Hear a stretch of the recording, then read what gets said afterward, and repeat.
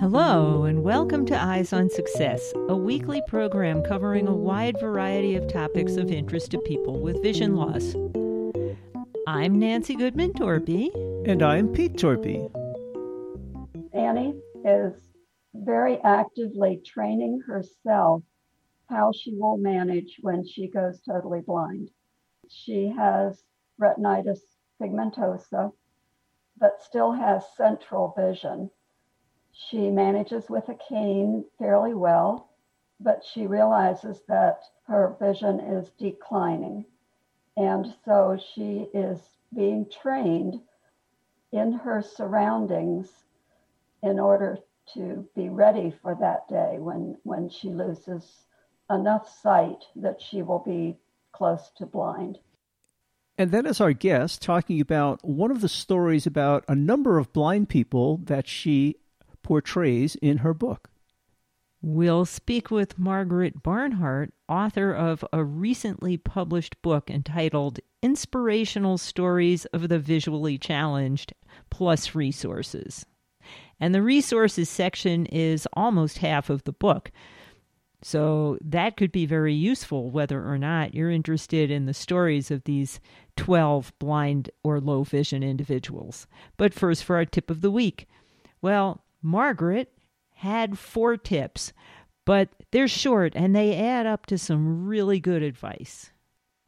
Number 1, when told your vision loss is serious, feel the pain and experience the loss, but limit the amount of time you give to it.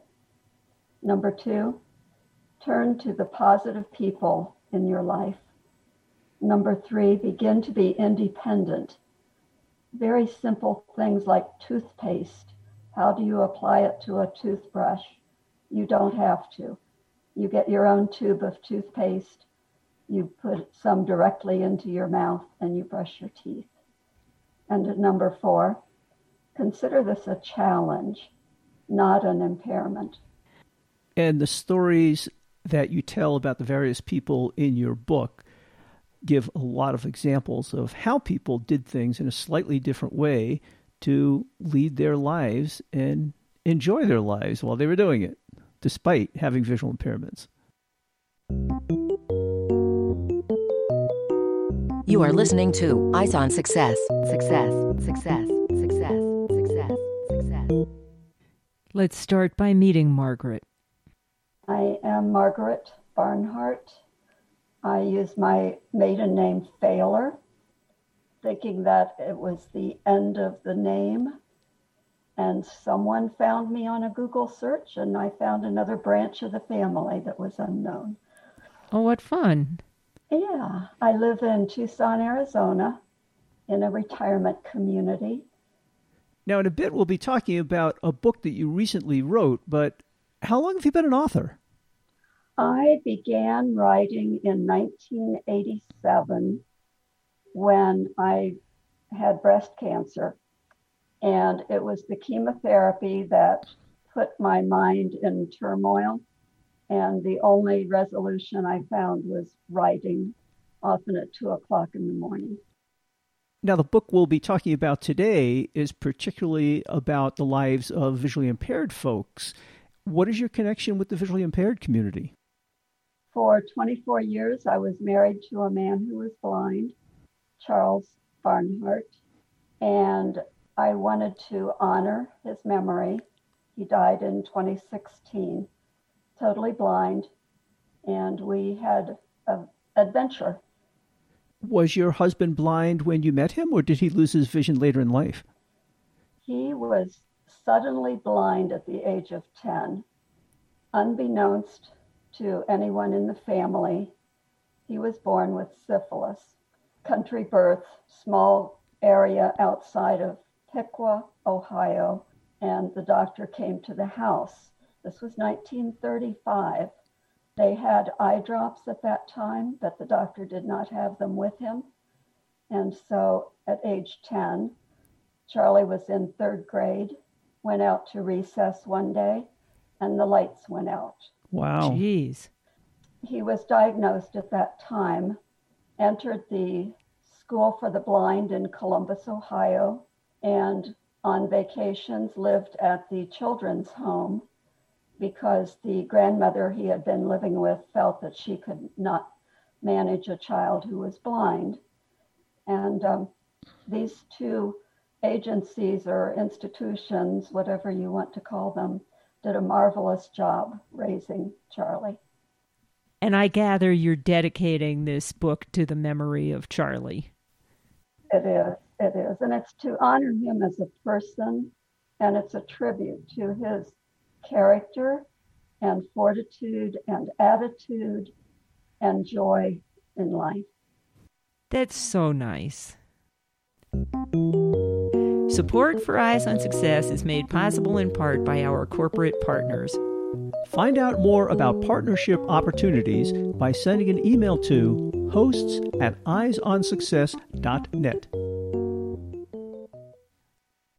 This week's focus topic is Margaret Barnhart's recently published book entitled Inspirational Stories of the Visually Challenged plus Resources. Before we start talking about what's in the book itself, tell our listeners the name of the book. Inspirational Stories of the Visually Challenged plus Resources. And now, you sent me a copy of the book beforehand to read. It's essentially a collection of the stories of a number of visually impaired people and how they went through life. Can you tell us how you found the people that you focused on in the book? Charlie and I moved to Arizona in 2003. And at that time, we found an organization that was forming called Tucson Society of the Blind. We both became actively involved. We both served on the board. I was treasurer for 6 years. The group continues, and I continue with them. And these are people that I have met through that organization. There are 12 stories. What's interesting about the book is the people you chose represent a wide diversity of different economic levels, different educational levels, and different backgrounds. And I assume you knew a whole lot of visually impaired people through this organization. How did you select the particular people that you selected? I don't know. They were people who appealed to me for one reason or another. And yes, I was looking for a variety. I wanted some with macular degeneration who developed it later in life. I wanted people with a story to tell, and I certainly found them. You sure did. One of the first ones I read, I didn't read them in order, but one of the first ones I read was, I believe her name was Anne, and she was a nurse and lost most of her vision later in life, although she did have some visual problems earlier in life.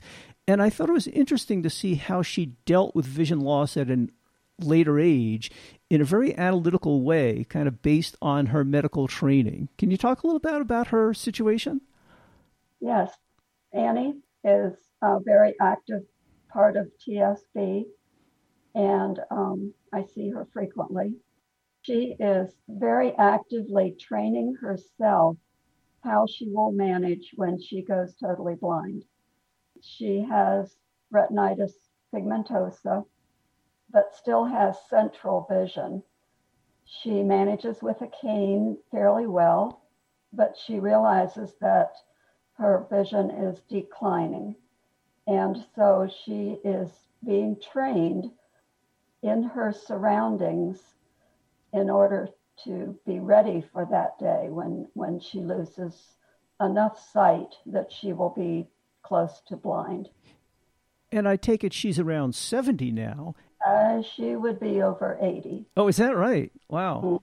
What I thought was interesting, though, is it seems to me that it's more difficult to lose your vision later in life because you rely on your sight your whole life, and there's a real resistance to doing things a different way. But she was proactively taking on tasks to learn new skills that she might need should her vision get worse or even should her physical capabilities lessen.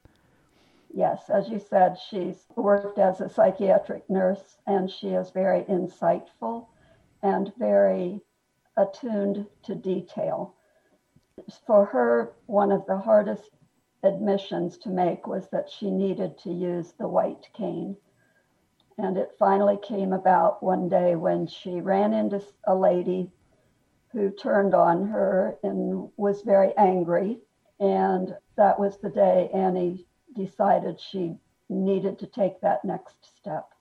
That is a difficult step to take because if you're not used to it, it labels you as being blind. And people don't like to be labeled. They like to be taken for who they are. Right. And that was a lesson that I had to learn in living with Charlie. He had been on his own for 10 years before I came into his life and relied on his daughter and used her shoulder or arm to get around. And so that was what was expected of me. And even though I was familiar with the white cane and he used it sometimes, he resisted. And eventually I realized that he was becoming very dependent on me. Other people were not willing to walk with him. And it was particularly noticeable at the airport when he would need to use the restroom. He would walk into the restroom and have to operate by sound and would walk along the wall feeling his way. And I decided that that was the day that he needed to get back onto the white cane. And it made a huge difference because then people offered to help him.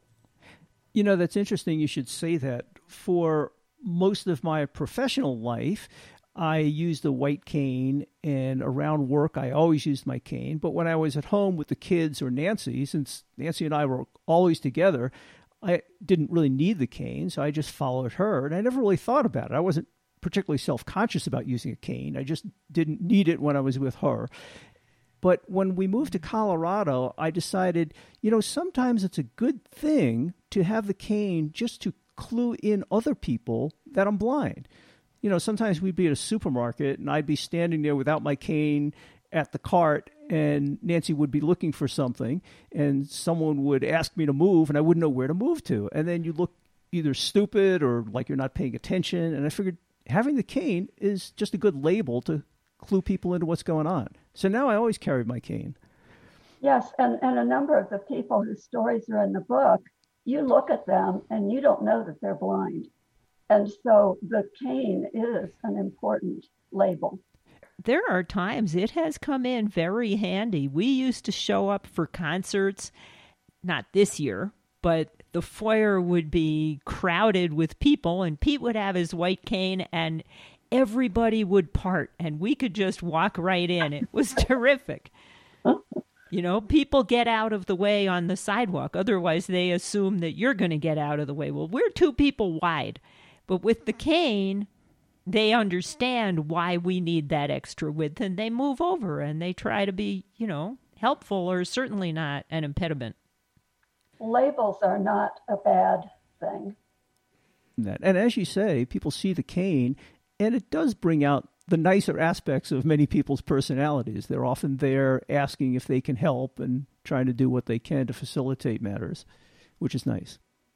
Again, you know, just to mention the airport again, it helped everyone because we would get on the plane and although there would be notes that Charlie was blind, the cane was a reminder.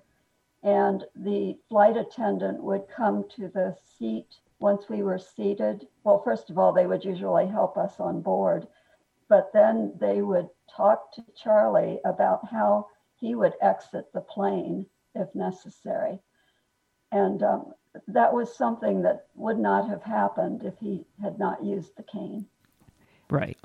And that's very nice. And we always ask for pre-boarding because, frankly, it takes us longer to get settled in our seats. And with the white cane, nobody gets annoyed at that.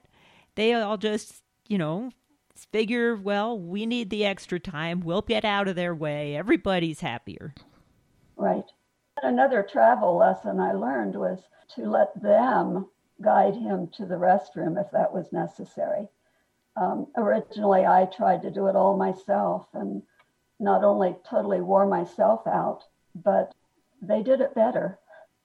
Yes, some of them are very good at doing that. They can be very helpful. Now, we talked a little bit about Annie, who was a reasonably well-educated person, a very proactive person. But you also, as I said, talk with a number of people from very diverse backgrounds. There were some people that didn't get a whole lot of support when they were young and really had to fight through a lot of these issues themselves. Can you talk about some of those stories? That's interesting because the people I picked, other than Charlie, are well educated. But I will mention one who I don't know that she would have been struggling as a younger person, but at the age of 60, she fell and it caused one eye to go blind. And she was in the Air Force. And so, of course, it prompted her retirement. But her other eye went blind a few years later from surgical complications. And she was able to seek out the help that she needed. She found SAVI here in Tucson, which is the Southern Arizona Association for the Visually Impaired. And she took classes there on how to manage. Someone came to her home and helped her set the house up so that it worked for her and her husband. And they also provided cane travel teaching. And then she had the benefit of the Veterans Administration and attended a 6-week program there. Bobby's story is fantastic because she has traveled the world with the Air Force, and she has amazing stories to tell. And I went into more detail with her stories, even though she wasn't blind at the time, just because they are so interesting. But another one that comes to mind is Bill. I did not know Bill before this, but I was told that his story needed to be told. At the age of 16, Bill was legally blind, and he began hitchhiking. That was the story that struck me, that I thought, it sounded to me like he got thrown out of the house, as I recall, and, just wandered the country on trains and is almost like a hobo.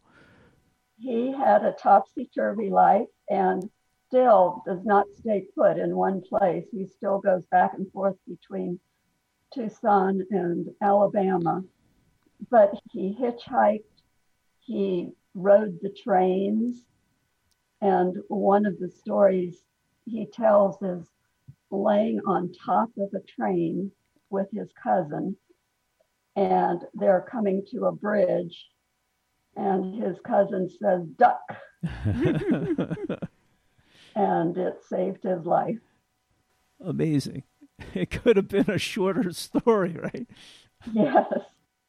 Out of all the stories that you do tell in this book, is there one that particularly touches you personally? Charlie's story. I just am amazed at what he was able to accomplish in his 81 years of life. His mother was killed when he was 3 years old. Oh. An accident. His father could not handle raising a child, so he went to live with his grandmother, who had already raised 12 children. And that's where he was until the age of 10. But he completed, well, he didn't quite complete school. He went into his junior year and decided he knew more than the teachers. So he left school, and the state of Ohio started working with him, finding different ways that he could become productive and earn a living. So they taught Charlie to be an X-ray technician. Well, Charlie was very verbal, and being in a room alone did not appeal to him, so that did not last long. But next they trained him to operate a food stand in the courthouse in Troy, Ohio. And it was absolutely the best job he could have ever had. He had candy and crackers and snacks and drinks, coffee, and he did all this independently, managed money, talked to the public, and especially loved interacting with the lawyers and the judges. How did you guys meet? Well, that's coming up. Oh, okay. And next, he was trained by a massage therapist. And guess what? I found him. I was going to a fitness center and heard about a man behind the curtain who gave massages, and his name was Charlie. I had never had a massage and was scared to death, but decided to be brave and give it a try. And for 3 years, I was a customer. And then I married my masseur. He had a 35-year career doing massage. Did he continue to give you massages? Not as often as I wanted. We would be standing in line somewhere and he would automatically rub my shoulders. So that was always nice. Oh, that's always nice. My massages slowed down a great deal after we married. We had a table in our home and I could ask and I would receive, but they were not as frequent as what I had at the fitness center. On the other hand, you weren't paying for them either. True. Is there anything else you'd like to share with our listeners?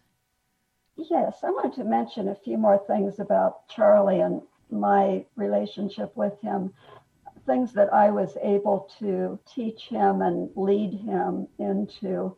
And one was theater. I had always attended live theater and found that the live theater available to us offered audio description. So we began going to the theater and continued that throughout his lifetime. And it was such a benefit, not only to him, but to the people who were in attendance. They could see that even though he was blind, he was able to enjoy the play.